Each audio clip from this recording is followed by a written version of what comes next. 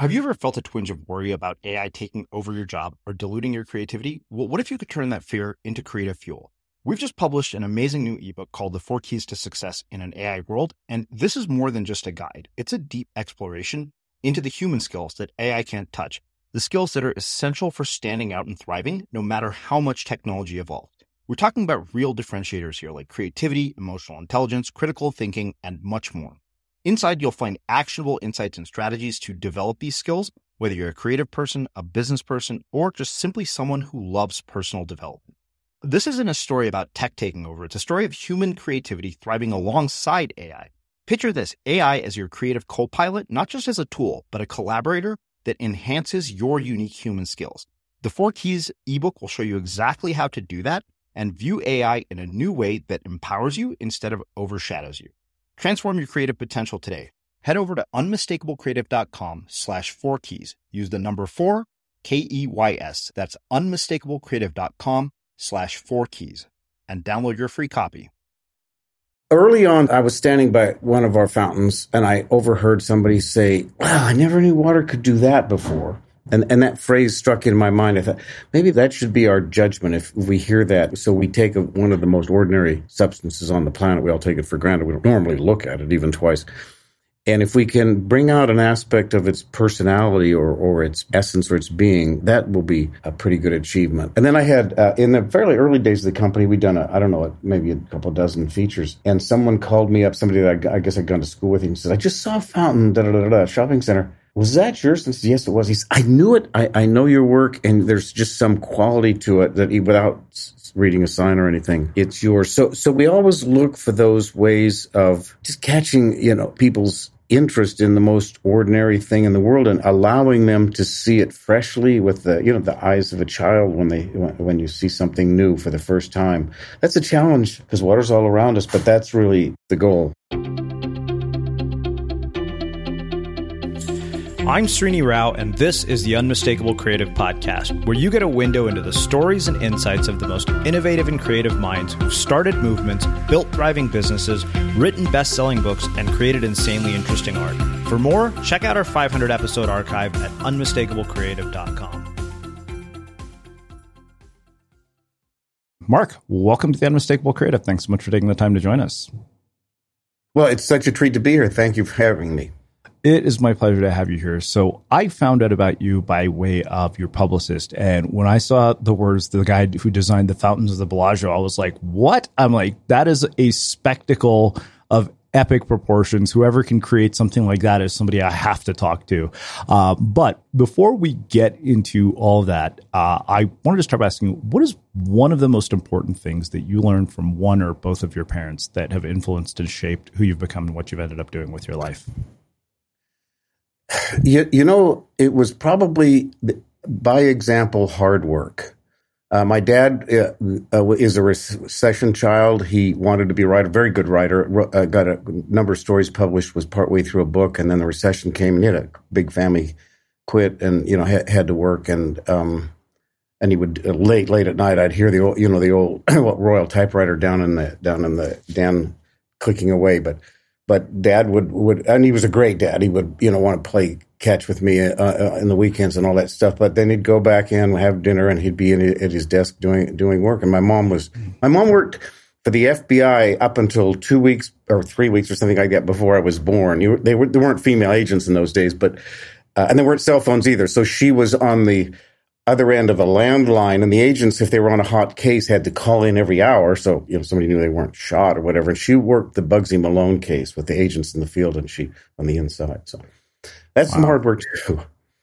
Yeah. What advice did they give you about potential career paths? Because what you do for a living is not something that anybody would pick out of a, high school guidance counselor's list of recommendations. Which is pretty much like anybody I've interviewed. It's not, a career that you end up in by choice. It seems like almost accidental. The answer to that is they didn't push me into anything, but whatever I wanted to do, and a few of the possible choices along the way were a bit on the crazy side. They were just 100% supportive. And I was one of those kids. Well, you know how many people you ask today, even young people in their, upper teens, what do you want to be when you grow up? And you get a lot of, gee, I don't knows, or I don't know, I guess I'll go into business, which I don't have a super love for hiring MBAs because I figured that was typically the default category for people who never knew what they wanted to do when they grew up. Yeah. That's rude, but I'll say it anyway. I can remember when I was little going to the kids' library and I fell in love with Roy Chapman Andrews, who was a paleontologist who discovered the first dinosaur egg in the Gobi Desert. And then I fell in love with spelunking and thought I wanted to be a cave explorer all my life. Then I wanted to be a chemist. But it always came back to it, kind of circled around something. When we were 9, we went to Disneyland for the first time. Now, this is a drive across the desert, no divided freeway or anything, because this would have been in the early 60s. From Salt Lake City to Los Angeles, we would leave at no air conditioning in our second or third hand car. We'd leave about 4 a.m. to get past the worst of the desert heat. And we pulled up at Disneyland and we walked through that gate. And I was 9. I thought, this is, if you can't be God, literally being Walt Disney, or at least working for him and creating, magical lands and places and experiences has got to be it. So I always circled back to that. And of course, I did spend 5 or 6 years working there, which I was lucky to do. Well, I mean, I think that what is striking to me about this story is that you had this sort of moment when you were really young.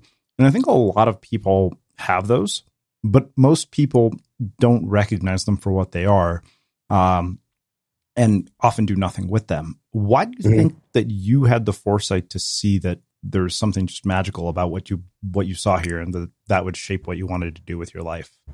I think I was born gifted with an intense sense of curiosity, and that is such a driver. So I would watch Don Herbert, who was Mr. Wizard or something, on Saturday morning TV, and I get really interested in that. And then in those days you could buy some rather dangerous chemicals in the kids' chemistry set, and so I just want to find out about that. And then let me turn the clock back for you. When I went to the University of Utah, which is as a state resident, wonderful campus, big campus, tuition was, I think, $145 a quarter. Wow! So even though we were on the poor side, it was no rush to get through college, because you couldn't afford the tuition. So my degree in civil engineering, which is a 4-year degree, I took 5.5 years to complete. Not because I was on the dumb side, but because I fell in love with other disciplines. I took, as a civil engineer, you have to take 3/4 of physics. I took 12, and some of them were in optics, and it was just fascinating, I thought. And then that was the time when the original television version of Mission Impossible came out, and they would do you remember the latex masks and the disguises and all that great stuff. And so I waltzed into the theater department. I found the professor there who taught lighting design and stage makeup, Bill Barber. It turns out, and I took classes from him as a civil engineer. It turns out he would disappear every once in a while for a few weeks because he was employed by the CIA to help disguise their agents. So he was a very interesting guy. But those are the crazy things you find if you don't tether yourself to racing through school. My son's in college now. My daughter will begin in a year. And when we go through these orientations, one of the recurring themes, maybe it's the high cost of tuition, but the counselors will say, well, if you really focus, you might get your degree in 3.5 years. And we've told our kids, don't waste it, but it's an opportunity to try things, to learn things. Take 5 years or a little more, and stuff way out of your presumed major. Yeah.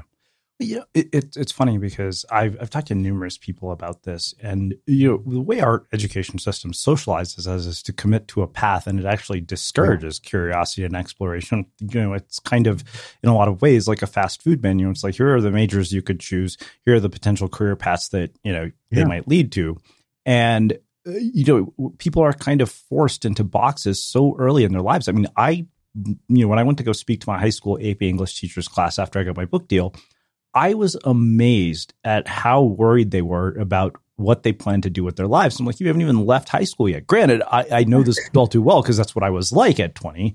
Why do you think that is? I mean, and if you as somebody who had this experience of really, taking a more exploratory approach to college. What would you change, and how would we go about doing that more importantly? Well, that's such a great question, particularly now since, and you can tell I'm a big proponent of education. I'm tossing in my mind the current administration's plan for a lot more preschool, and I'm thinking, is that good, or will that? I mean, you have to almost audition to get in a good preschool, and then most of those 2 years are spent preparing you to get into a school with a good kindergarten, and that's spent preparing you to get into a great middle school, which is spent preparing you to get into a fabulous high school, which is I don't have to finish that paragraph, right? And then I guess it's all just if you really just run that out, it's just preparing you to get buried at a fabulous funeral home, right? I mean, where does that stop? Where can you start living in the present instead of preparing for the next stage? No. It's such a waste of time. I don't mean it's a waste of time to be active and learning, but if you're focused on tomorrow, you don't even notice today. No. Yeah, and it's funny because I think for young people, especially ambitious ones, I went to what is arguably an elite school, which is Berkeley. I mean, it's not Harvard or Stanford or Yale, but in environments like that, people are incredibly future oriented. They really don't, and I know this because that was me. So I guess the thing I wonder, I mean, based on your experience, the fact that you have kids, what would you say to parents who are listening to this about encouraging exploration and curiosity in their kids? Well, I was trying to make a point to some younger people the other day about, and there was talk about, well, do I really want to get them into PhD? And that's great, but it's sort of like, well, the classic saying is you learn more and more about less and less until you know absolutely everything about absolutely nothing. We were walking along and I was looking down the sidewalk and there were some cracks between the pieces of concrete and the stones nearby. And I said, let's look for life. Look down at your feet. Where do you see a little blade of grass or a little dandelion or something sprouting up? Not out of the middle of a big old block of granite or cement, but where those two, maybe a stone is butting up against a tree root or something. And I tried to spin that into the metaphor of the most interesting stuff and new life comes when two dissimilar objects or fields of study or human beings bump into each other. And one of the really fun things about WET for me, I say, boy, if you're ever out and you have the time to come by sometime, I'd love to show you through. But we have a super fun campus, and we don't, discipline-wise, we don't have a lot of anybody, but by golly, we've got one of just about everybody. I mean, we've got, textile designers, optical engineers, firmware developers, painters, illustrators, dance choreographers. I mean, you could thumb through, well, in my day, thumb through the physical college catalog. Today, scan it online. And I don't think we have an astronaut at the moment. We've got an Academy Award winner, So You Think You Can Dance winner. When we're doing fountain design, you go figure out how that comes together. But it does. I always like to refer to Steve Jobs' fabulous commencement talk, where he reminds everybody that he was a computer guy, but he stuck his nose into a calligraphy class and decided to just sneak in and audit it. And that later became the genesis for the whole, beautiful written form of script on the Mac instead of the typewritery kind of monospaced lettering. And I spoke to a group of engineering students earlier this week, came by for a tour, and I said, anything that interests you, learn it, throw yourself into it. Don't have somebody say, well, what does that have to do with your major? I made them all a promise that whatever they learn, they will use at some point in their life. And that may be the thing that distinguishes them from the folks who just followed the yellow brick road. Ryan Reynolds here from Mint Mobile. With the price of just about everything going up during inflation, we thought we'd bring our prices down. So to help us, we brought in a reverse auctioneer, which is apparently a thing. Mint Mobile Unlimited Premium Wireless. How to get 30, 30, bit to get 30, bit to get 20, 20, 20, bit to get 20, 20, bit to get 15, 15, 15, 15, just $15 a month? Sold! Give it a try at mintmobile.com/switch. $45 up front for 3 months plus taxes and fees. Promo rate for new customers for limited time. Unlimited more than 40 gigabytes per month slows. Full terms at mintmobile.com. Hi, I'm Daniel, founder of Pretty Litter. Cats and cat owners deserve better than any old-fashioned litter. That's why I teamed up with scientists and veterinarians to create Pretty Litter. Its innovative crystal formula has superior odor control and weighs up to 80% less than clay litter. Pretty Litter even monitors health by changing colors to help detect early signs of potential illness. It's the world's smartest kitty litter. Go to prettylitter.com and use code ACAST for 20% off your first order and a free cat toy. Terms and conditions apply. See site for details. Hi, I'm Daniel, founder of Pretty Litter. Cats and cat owners deserve better than any old-fashioned litter. That's why I teamed up with scientists and veterinarians to create Pretty Litter. Its innovative crystal formula has superior odor control and weighs up to 80% less than clay litter. Pretty Litter even monitors health by changing colors to help detect early signs of potential illness. It's the world's smartest kitty litter. Go to prettylitter.com and use code ACAST for 20% off your first order and a free cat toy. Terms and conditions apply. See site for details. Cool fact, a crocodile can't stick out its tongue. Also, you can get health insurance for a month or just under a year in some states. United Healthcare short-term insurance plans, underwritten by Golden Rule Insurance Company, offer flexible, budget-friendly coverage for you. Learn more at uh1.com. Hiring for your small business? If you're not looking for professionals on LinkedIn, you're looking in the wrong place. That's like looking for your car keys in a fish tank. LinkedIn helps you hire professionals you can't find anywhere else, even those who aren't actively searching for a new job but might be open to the perfect role. In a given month, over 70% of LinkedIn users don't even visit other leading job sites. So start looking in the right place. With LinkedIn, you can hire professionals like a professional. Post your free job on linkedin.com/people today.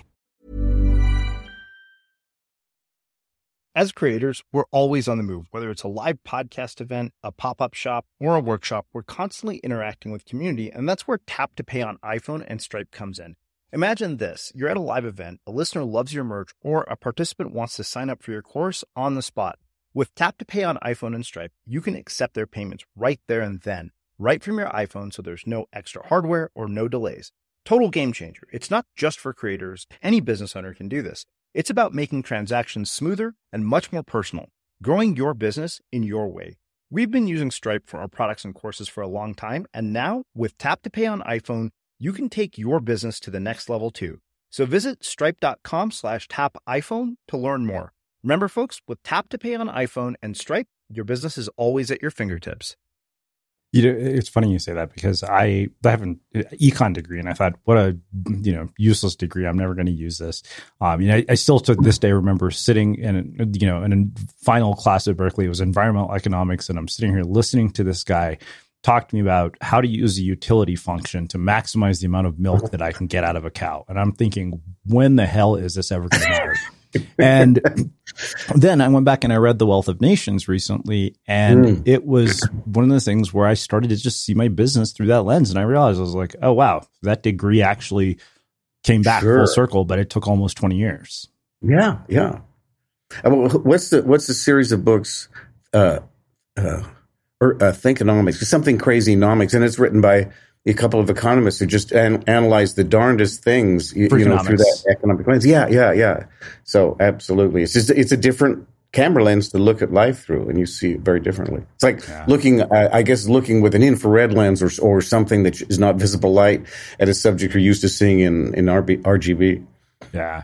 Well, I mean, speaking of looking at the world through different lenses, the average civil engineer doesn't become a fountain designer. They usually are, building bridges. How in the world do you get from studying civil engineering to designing fountains? Well, if I may, I'll take two little short snippets along the way. Yeah. There was a bit of what did you call it? Method to my madness. See, when I was, I'm not a genius by any stroke. I just tell everybody I work really hard. But so I'm in civil engineering, and I've got a pretty good technical mind, pretty good background. But when we had to give class presentations, oh my gosh, are they boring? Because engineers aren't really into standing up; they're scared to be in front of people or what have you. And then I was taking these classes over in theater. And over there, of course, it's all about being on stage and presenting. But they couldn't build the simplest prop in the world and have it not fall apart. So I could have been a relatively, I hate to use the word mediocre, let's say mediocre plus engineer, and been a superhero in all my theater classes. And I could have made kick-ass presentations. I not only could, but did presentations in engineering because of my theater background. So sometimes it's good, to step across the border and enjoy the fun of being there. Also, in those days, I hope it's sincerely improved, but in those days, there were a little better dating choices in the theater department for an engineer than there were in his own field as well. Oh, but the story I was going to tell you about supporting parents. So mom and dad, they and it wasn't a lot of cost. I lived at home and I went through the university there. And then I applied to a number of schools, and a professor said, you really ought to think of Stanford. It's a very interesting school. So I applied and was accepted there, obviously in civil engineering. And so we're driving again across the desert, this time the Salt Flats, going to Northern Cal. And I remember I can picture sitting, my dad was driving, mom was on the right side, and I was sitting behind dad. And I took a deep breath and I said, Dad, yeah? Dad, I don't think I want to be a civil engineer. Now, the tuition at Stanford was not $145 a quarter. Yeah. They were going to deplete the family savings. He said, well, why? Why don't you want to do that? And I said, well, if you're a civil engineer, basically your goal is to design and build things that do not move. I mean, bridges, you do not want them to move. Skyscrapers, you do not want them to move, right? As in tip over.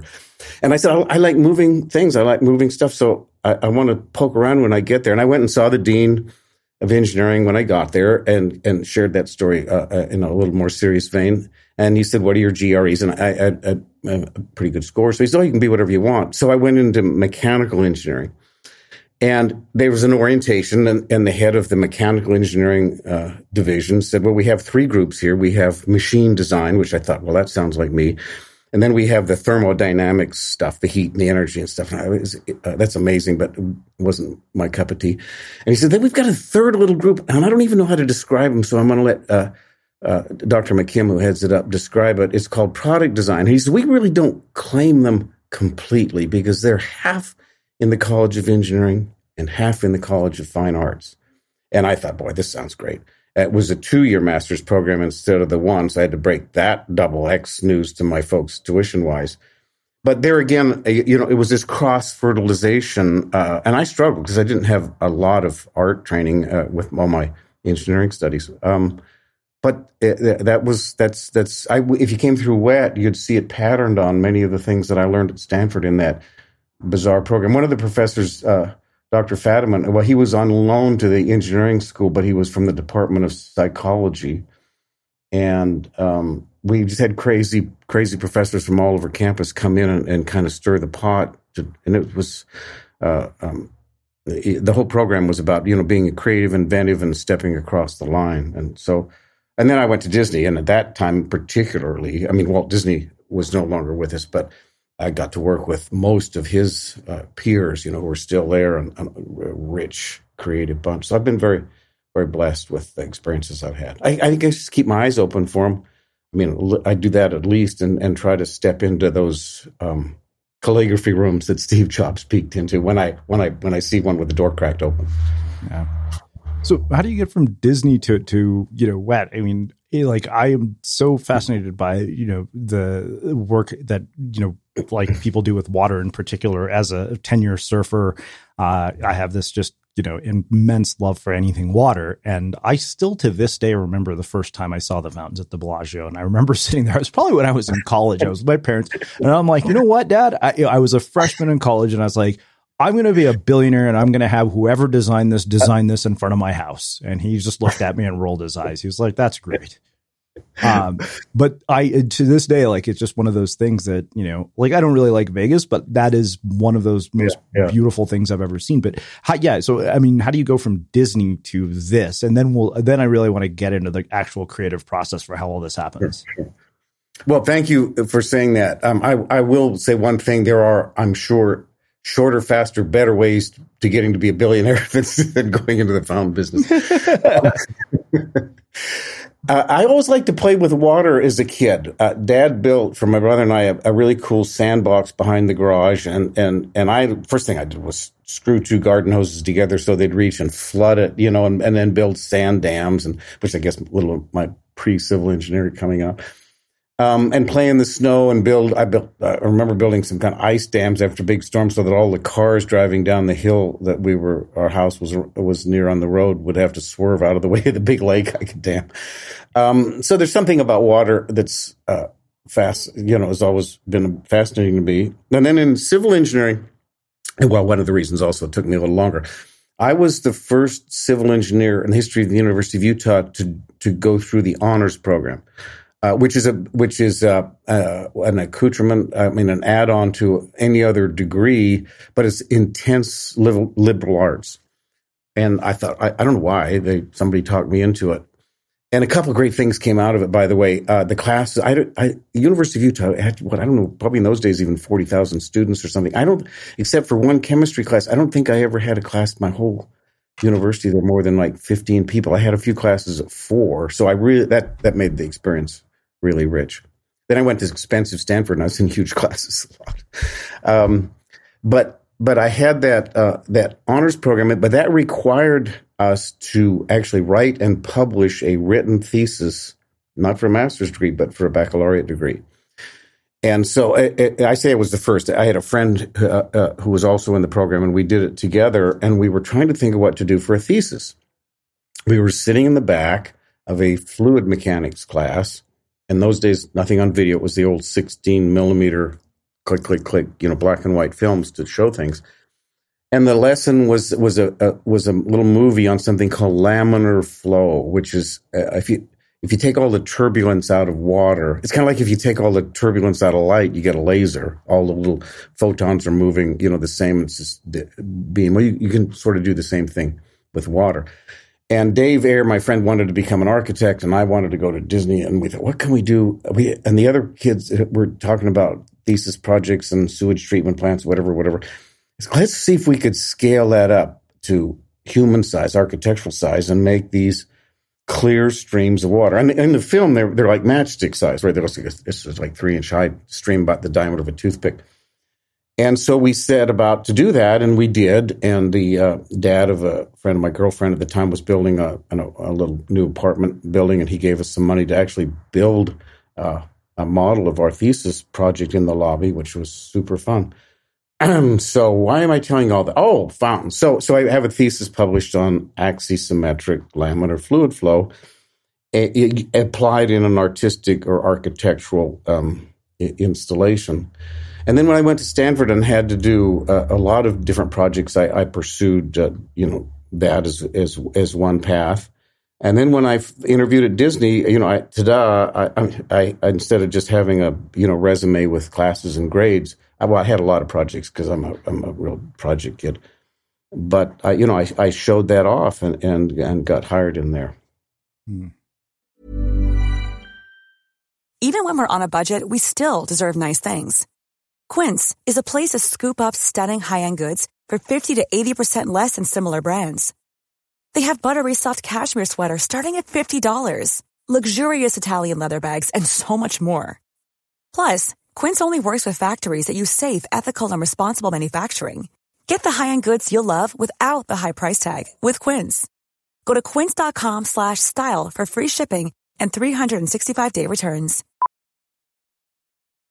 Millions of people have lost weight with personalized plans from Noom. Like Evan, who can't stand salads and still lost 50 pounds. Salads generally for most people are the easy button, right? For me, that wasn't an option. I never really was a salad guy. That's just not who I am. But Noom worked for me. Get your personalized plan today at Noom.com. Real Noom user compensated to provide their story. In 4 weeks, the typical Noom user can expect to lose 1 to 2 pounds per week. Individual results may vary. Hold up. What was that? Boring. No flavor. That was as bad as those leftovers you ate all week. Keke Palmer here. And it's time to say hello to something fresh and guilt-free. Hello Fresh. Jazz up dinner with pecan-crusted chicken or garlic butter shrimp scampi. Now that's music to my mouth. Hello Fresh. Let's get this dinner party started. Discover all the delicious possibilities at HelloFresh.com. Hey, it's Ryan Reynolds, and I'm here with Keith, co-star of my upcoming film, If, only in theaters May 17th. Do you want to tell people the big news? All right, I'll do it. Sign up now and you'll get unlimited for $15 a month and 6 months of Paramount Plus Essential Plan on us. MintMobile.com/switch. Upfront payment of $45 equivalent to $15 per month. Unlimited over 40 gigabytes per month. Face lower speeds. Videos at 480p. Active Mint customers by 531.24 get 6 months of Paramount Plus Essential Plan. Auto renews after 6 months. Offer ends May 31st, 2024. Separate Paramount Plus registration required. Terms and conditions apply if rated PG. I'm Sandra, and I'm just the professional your small business was looking for. But you didn't hire me because you didn't use LinkedIn Jobs. LinkedIn has professionals you can't find anywhere else, including those who aren't actively looking for a new job, but might be open to the perfect role, like me. In a given month, over 70% of LinkedIn users don't visit other leading job sites. So if you're not looking on LinkedIn, you'll miss out on great candidates like Sandra. Start hiring professionals like a professional. Post your free job on linkedin.com/people today. As creators, we're always on the move. Whether it's a live podcast event, a pop-up shop, or a workshop, we're constantly interacting with community, and that's where Tap to Pay on iPhone and Stripe comes in. Imagine this. You're at a live event, a listener loves your merch, or a participant wants to sign up for your course on the spot. With Tap to Pay on iPhone and Stripe, you can accept their payments right there and then, right from your iPhone, so there's no extra hardware or no delays. Total game changer. It's not just for creators. Any business owner can do this. It's about making transactions smoother and much more personal, growing your business in your way. We've been using Stripe for our products and courses for a long time, and now with Tap to Pay on iPhone, you can take your business to the next level too. So visit stripe.com/tapiphone to learn more. Remember, folks, with Tap to Pay on iPhone and Stripe, your business is always at your fingertips. So what I wonder is, so like I said, when I saw this for the first time, of course I didn't have the sort of creative insight that I do now from thousands of interviews. But, just to understand what the hell goes into something this complex. I mean, like you mentioned, you have all these people because I think that has always been the thing now that I'm talking to you that has struck me about it is you take something that is, basically, a material and you humanize it in a way. Mm-hmm. You bring water to life. It's like, wow, these are, like every section of that fountain, it's like, oh, there's a person dancing, like the music, all of it. I mean, so which I realize is an insane question, but like, how does it even start? Like, how do you conceive an idea this grand? Was it Steve Wynn coming to you and be like, yo, I need you to build this, or how does it even begin? Well, that one began, we had done some smaller projects as well. I don't remember how many people we had, probably 30 people or something maybe in the company in those days. And Don Brinkerhoff was a very well-known landscape architect and had done Steve's properties. He'd done the landscaping around the Mirage Hotel and so forth. And I guess Steve told him, Don, I want to build a big lake. I got this idea of doing kind of this Italian-themed hotel called Bellagio. And Steve was thinking of, maybe we'll put water skiers out front or whatever, but maybe I'd like to try a fountain. And Don said, well, you got to talk to Mark Fuller. I've done a couple of projects with him. So Steve flew my wife and I up there and we had a dinner, and Steve is, and I've learned a lot from him. He's amazing. He's very nearly blind from retinitis pigmentosa. Never complains about it at all. But so he's very visionary, and he knows what will touch and appeal to people. And he said, Mark, I want to do this big lake. And it has to be when the people are there, they have to feel they're not in Las Vegas. We're not going to do colored lights. We're not going to do flashing anything. It has to completely remove you from that experience. And he said, the other requirement is I love music, because he was buddies with Frank Sinatra and the Rat Pack and just a bunch of people through his life. It has to be integrally tied to music in a very sophisticated way. And thirdly, you have to promise me it'll be the best and biggest thing you'll ever do in your life. That's an interesting promise to try to make somebody like Steve Wynn. Yeah. But he said, and he said, this is a big deal to me. It was 3 years before the hotel would open. And he said, I've never been really happy with the volcano in front of the Mirage. It sort of looks like a big rock thing with colored water squirting out of the top. So let's try getting to know each other. And why don't you take, I don't remember what he gave us, a year or something, and see what you can do that. So we redid that. We had a lot of fun. And then we built a big mock-up here in our parking lot, and Steve and his family came down. I mean, we this is my theater, Steve, prop building and set building. And Steve, when we invited him down, he said, I was expecting to see something the size of a coffee table, and you're going to show me how the water looks like lava or something. No, this was as big as, I don't know what I want to say, a 2-story, 2-stack garage or something, all sculpted and lit. And we're in Hollywood, right? So even then, a lot of my friends and stuff were scenic designers, and we blew Steve away, and he admitted that, and that's a hard thing to do. I guess if I'm going to slip another piece of advice into anybody who's listening, it's always try to really surprise the heck out of people by, going further than even maybe you yourself expected. First of all, it's just plain fun. And second of all, it guarantees you that your competition. And see, I don't think of our competition at WED as being other fountain companies, because a bunch of them copy, one way or good or bad or not very much so what we've done in the past. But if you were to ask me, well, Mark, who's your biggest competitor? I would say the last project we did, because the world expects us now to top that with the next one. I guess they probably say that to Steven Spielberg or something, right, about making movies. And so that started us. We did that. He loved the Mirage. Steve was very leery of technology. He's very much a showman. And one of the hardest challenges, and if you remember standing there, you don't see any nozzles come up out of that lake surface. Yeah. It's just a beautiful lake. And getting those little babies to appear on cue and disappear, and there are thousands of them, was as hard as any other aspect of the fountain. And I learned that from Steve. I think whatever few fountains we'd done before that, the nozzles probably all poked up. But that gives the whole thing away. You can say, there's going to be a circle of jets here or something. It's like if you had all the actors and props on the stage for every scene of a play or something, it wouldn't be anything left to your imagination or surprise in the next scene. Yeah. And then he was really afraid. We flew to Disneyland together, and we showed him what we call the shooters. Those are the big ones that go up like rockets. They're I call them the staccato part of the fountain. Boom. They're fired by compressed air, which is amazingly green and energy efficient compared to pumps and the traditional ways of moving water.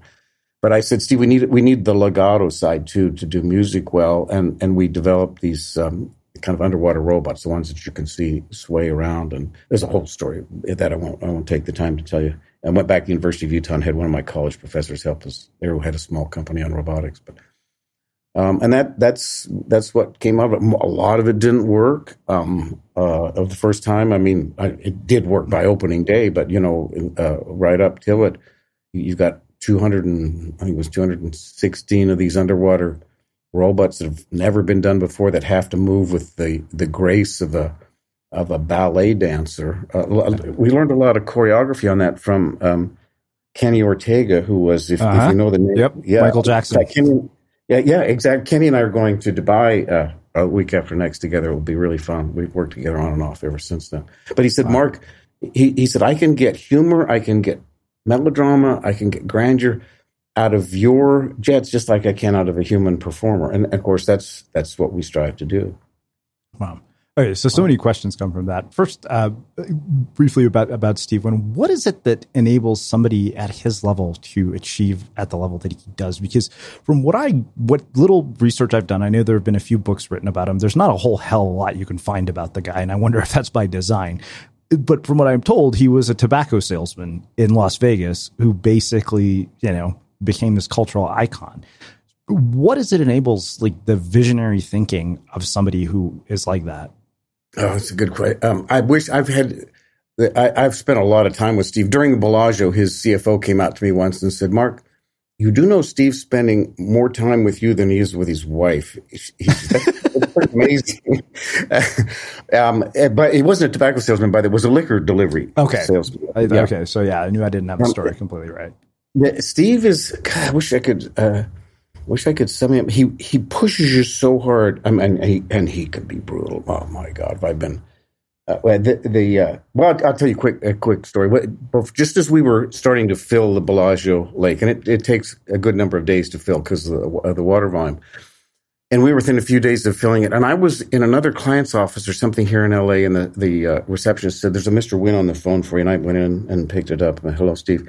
And he started to scream at me like you cannot imagine. You could hear it all over the office, I'm sure, because someone had told him that we had messed up, and those little nozzles wouldn't be hidden, that when the wind blew and there would be waves, troughs and peaks, that you would see the nozzles. And I was pretty sure we'd calculated that. But I said, Steve, I'm sure we're on top of that. If we're not, we'll fix it. And he was pretty articulate in telling me he wished he'd never met me, wished he could burn my contract up with him. And Steve is a powerful guy. And anyway, a few days later, we filled it, and the problem, it was okay. Now, Steve is a exceptionally handsome man. He radiates the sense of power and intelligence, which he has. And I'm a small person. I'm about 5'7". and so I'm standing, I'm thinking, now we've got to now create all these shows, and I'm sure I'm going to be working with Mr. Wynn long into the future. And that was a colorful conversation. So I walked up to Steve, took 3 deep breaths, and said, Steve, could we talk for a minute about that phone call a couple of days ago? And you know what he did? He stepped closer to me, and he put his arm around my shoulder like a big bear hug. And he said, Mark, you just have to know, I was not mad at you. We just have to do fantastic work. We can't fall short on anything. I'm just passionate about the project. It wasn't about me mad at you. It was about we can't let anything go wrong. And he said, and if you thought I was yelling at you, I'm sorry. And I thought, I'm going to remember this day. How many billionaires tell somebody that they're sorry? Yeah. And I became a fan of Steve Wynn on that very day. And he continued to, once in a while, scare me a little bit, but always inspire me and my team to get even more out of ourselves than we thought we could. And that's his gift. You can see it in everything he's touched. Yeah. Stupid question. What's the water bill for like an average one of these fountain shows? Well, the power, I don't know the water bill, because some of it is, I think they have a well or something that used to irrigate the golf course that was there formerly. But the last time I looked several years ago, I don't think power's changed too much. It's about $50 a show. So you got 5,000. I think the most they've ever had up to 30,000 people out there on the sidewalk to watch a show. And for $50 of electricity, I think that's pretty amazing. Okay, so talk to me about the actual design process for this. Like, what, from sort of conception to actual, execution to the final product that we see.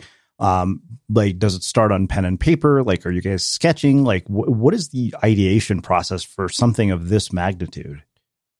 Yeah, it's exactly all of those things and a lot of other things. We're really big into building physical models and mock-ups. And of course, the wonders you can do with CAD models and 3D computer models is, of course, fantastic. And that's another tool. It's interesting sometimes when we're interviewing like a young engineer out of college, and if I say, hey, draw me a circle. Where's the computer? Have you got SolidWorks installed so I can draw you a circle? And I'm thinking more like a napkin, right, and a piece of paper, because the computers are great, but they instantly demand that you feed them all sorts of information about that circle. What should the line width be? What should the diameter be to the nearest, 10th of a millimeter or something, whatever. And when you're in an ideation frame of mind, you've got this mind to hand sort of muscle, not isn't memory, but muscle connection. And if you watch somebody who can sketch, and we teach sketching here, just as they taught it to me at Stanford, just so you can get your ideas out. They don't have to be beautiful, but they flow fast that way. So we go through all those traditional sketching processes like that, and then we build small models and we tear them apart. We're not too precious about them, and bigger ones. And then we the place here is kind of like a movie studio. We've got a big old backlot and something you would call probably like a sound stage. Where we control light and noise, and we end up building. And we have a fantastic scenic wood shop. And we build kind of a movie set section, full scale, not of the whole thing, obviously, but of a piece of it, because water, if you do a miniature thing, the nozzles may be smaller, but gravity stays at 1.0. It doesn't go down just because the nozzle's smaller. So you have to really see what it's going to be like. Is it going to splash too much? Is it going to be as exciting or as beautiful as you thought? So everything we do, it goes through this incredible modeling process before we commit to, construction drawings to build the actual piece. Yeah. So, okay. And you probably know this as well as anybody, right? You can model something down to perfection, but then when you go into an actual implementation, things go wrong. what went wrong? Like you mentioned earlier, there were things that weren't working, and because you're talking about something probably with tens of thousands of moving parts with one variable that could totally screw up everything. Yeah, what you said about models can fool you. Yes, if you get a really bright young person in here, maybe just fresh out of college, and they're a gee whiz at a 3D modeling program. I can do it on the screen. And I said, yeah, they'll say, I can build you a fantastic 3D model of anything you can imagine. And I say, well, first of all, it won't be 3D because I can run my hand across your screen. It's very 2D, looking like 3D. But yes, you can not only model everything that will work in the real world, you can model everything that won't work. You can build me a fantastic computer model of a lightsaber. But if I ask you to build me a real one, you can't do it just because that model fooled you. That's called science fiction movies, right? Yeah. But if I ask you to build a model that works, of course, then all of a sudden all the impossible, physics limited things are off the table. So that's the value of doing, at some stage, switching to the real thing. Oh, the problems we had. Well, some of them were absolutely crazy. We did what I said. We followed our preaching, and we modeled these big shooters, we call them. If you imagine a big old pipe, let's say, I don't know, 10 inches in diameter and 10 or 12 feet tall, you stick it in the lake, and there's a little flapper valve on the bottom so that the water rushes in, and then when it's filled to the top, because the top of it's at the water level, the little flappers go shut on the bottom. So you got this sealed pipe full of water. Now, if I inject a big high pressure bubble of air in the bottom, it's kind of like if you shook a champagne bottle up and then release it, that air bubble would expand and it pushes the water out of the top. That's the technology we use. Fantastically more energy efficient and green than, pardon my cough, than if we use pumps. For reasons I can tell you if you're interested, but probably not. So I won't unless begged.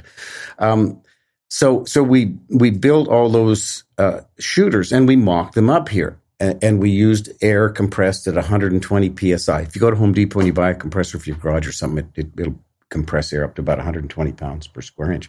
But to get the height we wanted at Bellagio, we wanted to go twice that, 240. So we thought, well, what's the big deal? You can't buy a 240 pound compressor at Home Depot. So we'll take, there's no risk in that.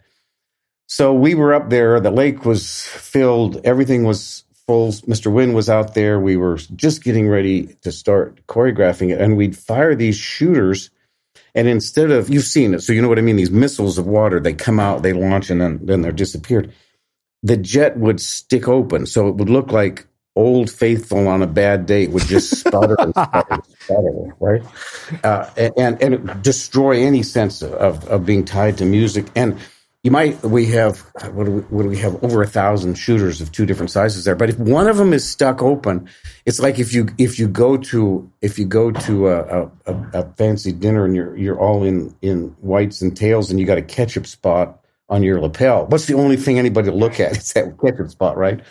So one of those jets, and even Mr. Wynn with his little bit impaired eyesight, what's wrong with that jet over there, Mark?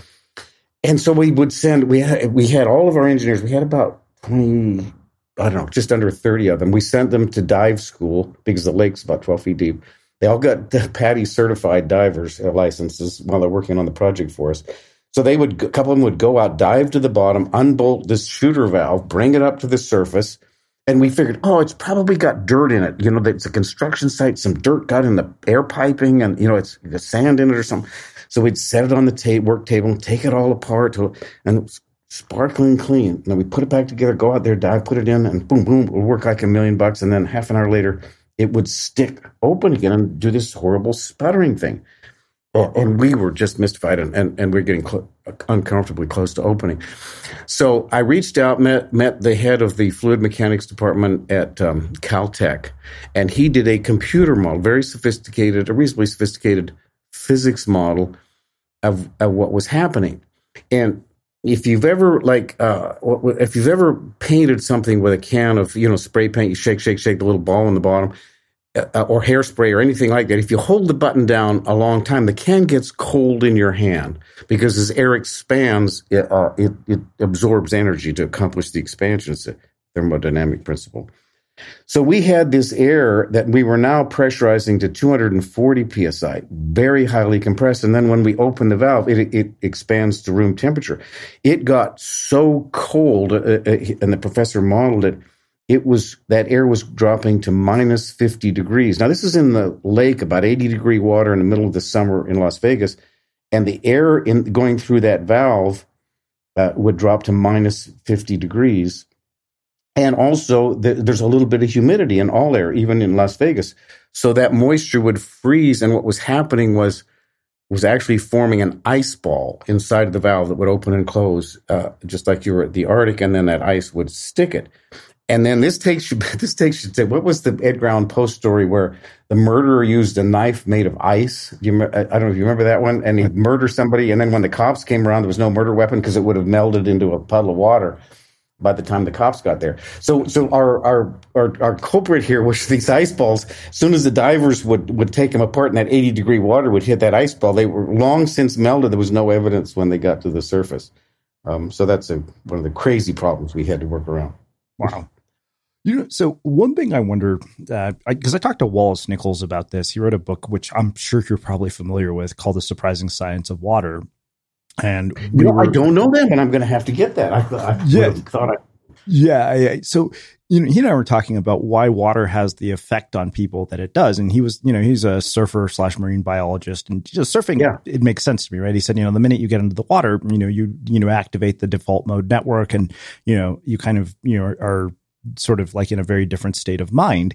And we actually had a very brief conversation about fountains. And, the idea was that, by meeting people near bodies of water, it changes the interaction that you have with them significantly. And I thought to myself, like, all right, from now on, anytime I go on a date, I'm going to make sure there's a fountain close by. Because I don't live in California anymore. But when I did, anytime I met somebody, I would have them meet me at the beach, because especially as like podcast listeners, I'm like, all right, well, if I think you're an idiot, then at least I can get a surf session. And if you're cool, then we're at this really beautiful place. But fountains in particular have this sort of magical quality to them, almost, particularly the ones that you design. Why is it that they have the sort of psychological impact on people that they do? Because, like I said, I think to this day, anytime I've seen those fountains, I don't like going to Vegas. And you're right. It is one of the few places in Vegas where you don't feel like you're in Vegas, but it's spellbinding. Like, it's mesmerizing to watch, and I wonder why that water in particular has that effect on people. And I've given some thought to that, and I'll tell you kind of a surprising reason that I think it's true. And this comes from my theater background. In any good play, there's always a protagonist and an antagonist, right? Good guy, bad guy, fighting against each other. And they're separate individuals, of course. Water is simultaneously a protagonist and an antagonist. It's beautiful. We love to swim in it, like you say, ski on it when it's frozen, surf in it, splash around. Kids love to do it. And yet, all you have to do is turn on the television during a hurricane like Katrina, and you realize the terror that water can bring and how destructive it can be. I read recently that the one thing that's in common among all sailors of all navies of all nations in the world is that their greatest fear is drowning. Now, you'd think somebody who's on a boat for their life would quickly get over that. They don't. So when water can snuff, I know if you have a small child at home, you have a swimming pool and the phone rings and you start to dash in to get it, immediately your heart will race. You think, God, 30 seconds, my baby could drown.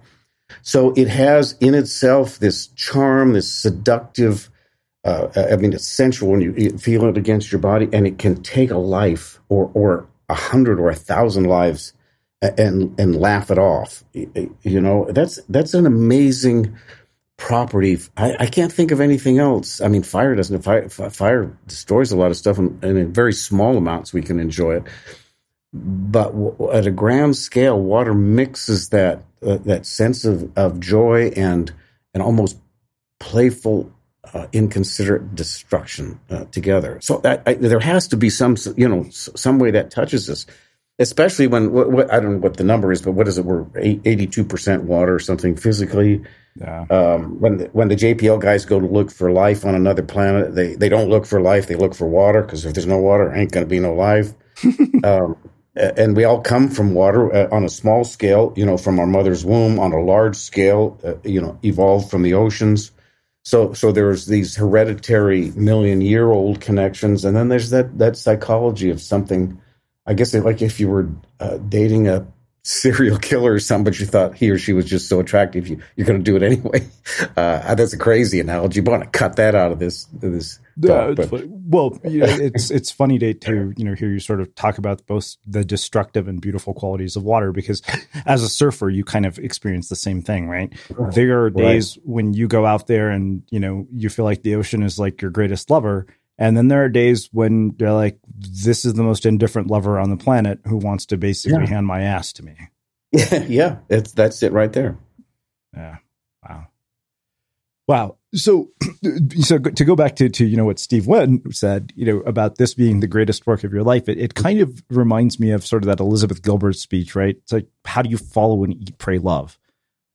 So for you, when you've done something that is this grand, this known, because I'm sure everybody listening to this probably knows about the Fountains of Bellagio, and I know you've done a ton of other stuff that's also of huge magnitude, but that's kind of, in a lot of ways, I mean, to me, the minute I read that, I was like, yeah, that was what got me. So how do you maintain a sense of sort of, creative persistence and not be forever defined by this one thing? Yeah, like an actor who doesn't want to be thought of as a cowboy all his life if that was his first role. Yeah. Early on, I was standing by one of our fountains, and I overheard somebody say, "Wow, I never knew water could do that before." And that phrase struck in my mind. I thought maybe that should be our judgment if we hear that. So we take one of the most ordinary substances on the planet. We all take it for granted. We don't normally look at it even twice. And if we can bring out an aspect of its personality or its essence or its being, that will be a pretty good achievement. And then I had, in the fairly early days of the company, we'd done maybe a couple dozen features. And someone called me up, somebody that I guess I'd gone to school with, and he says, "I just saw a fountain, shopping center.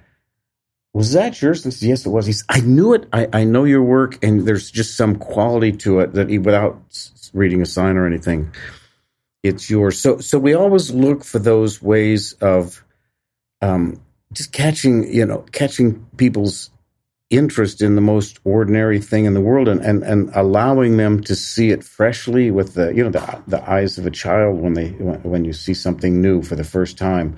That's a challenge because water's all around us, but that's really that's the goal.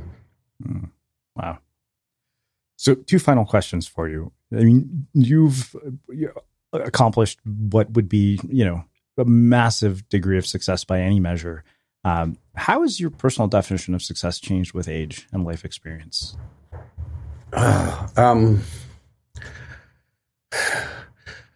Well, and I think I share this with Steve Jobs and Walt Disney and a few other the people that are my heroes.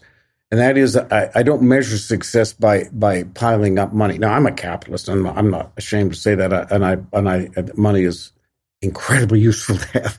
Yeah. But I think if you do really great things, and you have to work hard to get to that point, then people are attracted to them, and you can make money, and that's what enables you to do the next great thing. So I like to, in my own way, with my own medium, and whenever I say I'm speaking for my whole team of several hundred people here. We love touching people. When you mentioned standing at the Bellagio, and you could look to your left while you're there, and it might be Rupert Murdoch with his billions standing on one side of you, and it might be a homeless person standing to the other side, and they're both there. Neither of them paid a nickel to see that feature because our business model doesn't require the ultimate viewer or user to pay.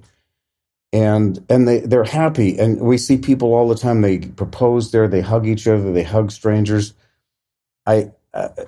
We coined a phrase a little bit. What do we do here? Well, we don't really create fountains. We create magnets for human connection, because you connect with the people that you're with. It just makes you, you feel good. Like we said, that essence of water.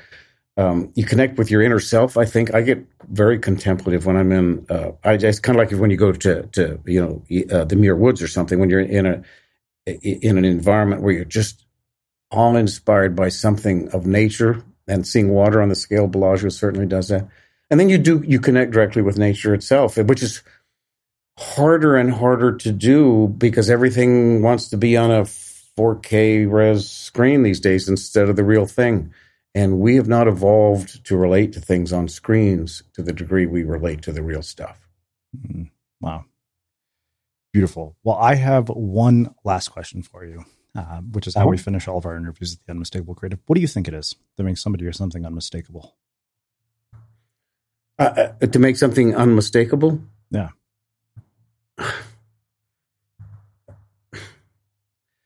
Share with me just a little more what you mean by unmistakable. Yeah, well, it's kind of funny when the moment that you said that somebody looked at something you did and they knew it was yours. That is my definition of unmistakable. Okay, right. That's my personal definition.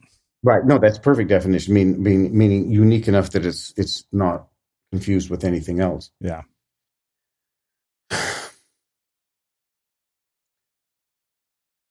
I know you, and I know you've asked that to some really amazing people. I think you have to clear away all of the. I'm gonna call them templates. You know, we all work on Word and stuff, and everything's so much easier if you got a template and you just fill in the blanks. And I think that's one of the worst things in life. Would you propose to somebody? Would you download some proposal templates? The things that really matter in life have to be built word by word, stick by stick, originally, and then they will be unmistakable. And I think most of us are sophisticated enough that we can spot something that originated on a template. I mean, I'm asked all the time, Mark, why the heck do you spend all the time? And it takes a lot of time choreographing one of these. Surely computers and AI and stuff, they can figure out how to move the water to the music. Well, that's because we don't move the water to the music. We're inspired by it, and we create a set of moves that feel right for it. But if you had the Rockettes lined up and you computerized version of the Rockettes, and you said every time you hear a middle C, you kick your left leg 6 inches high, that's what you'd get. And maybe some more interesting variation on that with AI. But that would be derived from a formula. And AI is just a massive series of interactive formulas. And I don't think the human mind is. So you start like the classic statement, white sheet of paper, clear mind, not a variation on something you or somebody else has done. I mean, you're informed by that, but then you build it brick by brick, not filling in the blanks between sentences that just have blanks here and there. Amazing. Well, I can't thank you enough for taking the time to join us and share your story, your wisdom, and your insights with our listeners. This has been fascinating. Where can people find out more about you, your work, and everything they're up to? Well, right now, you can probably catch us on a lot of the news shows and on our Instagram page and whatnot, because we just finished a fantastic fountain. And I will say, I think it's the best work we've done in our whole life at the Dubai Expo 2020. It's totally different than anything we've ever done. It's got huge queue lines. I'm told it's the most popular thing, and the whole expo is fantastic. And we're seeing it's the biggest and best exposition on the planet.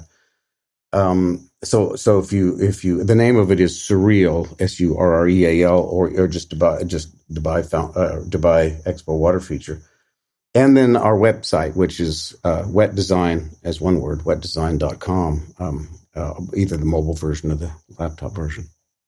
Awesome. And for everybody listening, we'll wrap the show with that. Thank you for listening to this episode of the Unmistakable Creative Podcast. While you were listening, were there any moments you found fascinating, inspiring, instructive, maybe even heartwarming? Can you think of anyone, a friend or a family member who would appreciate this moment? If so, take a second and share today's episode with that one person, because good ideas and messages are meant to be shared. Hi, I'm Daniel, founder of Pretty Litter. Cats and cat owners deserve better than any old-fashioned litter. That's why I teamed up with scientists and veterinarians to create Pretty Litter. Its innovative crystal formula has superior odor control and weighs up to 80% less than clay litter. Pretty Litter even monitors health by changing colors to help detect early signs of potential illness. It's the world's smartest kitty litter. Go to prettylitter.com and use code ACAST for 20% off your first order and a free cat toy. Terms and conditions apply. See site for details. Hold up. What was that? Boring. No flavor. That was as bad as those leftovers you ate all week. Keke Palmer here, and it's time to say hello to something fresh and guilt-free. HelloFresh. Jazz up dinner with pecan-crusted chicken or garlic butter shrimp scampi. Now that's music to my mouth. HelloFresh. Let's get this dinner party started. Discover all the delicious possibilities at HelloFresh.com. Have you ever felt a twinge of worry about AI taking over your job or diluting your creativity? Well, what if you could turn that fear into creative fuel? We've just published an amazing new ebook called The 4 Keys to Success in an AI World, and this is more than just a guide. It's a deep exploration into the human skills that AI can't touch, the skills that are essential for standing out and thriving no matter how much technology evolved. We're talking about real differentiators here like creativity, emotional intelligence, critical thinking, and much more. Inside, you'll find actionable insights and strategies to develop these skills, whether you're a creative person, a business person, or just simply someone who loves personal development. This isn't a story about tech taking over. It's a story of human creativity thriving alongside AI. Picture this, AI as your creative co-pilot, not just as a tool, but a collaborator that enhances your unique human skills. The 4 Keys ebook will show you exactly how to do that and view AI in a new way that empowers you instead of overshadows you. Transform your creative potential today. Head over to unmistakablecreative.com/4keys. Use the number 4, KEYS. That's unmistakablecreative.com/4keys and download your free copy.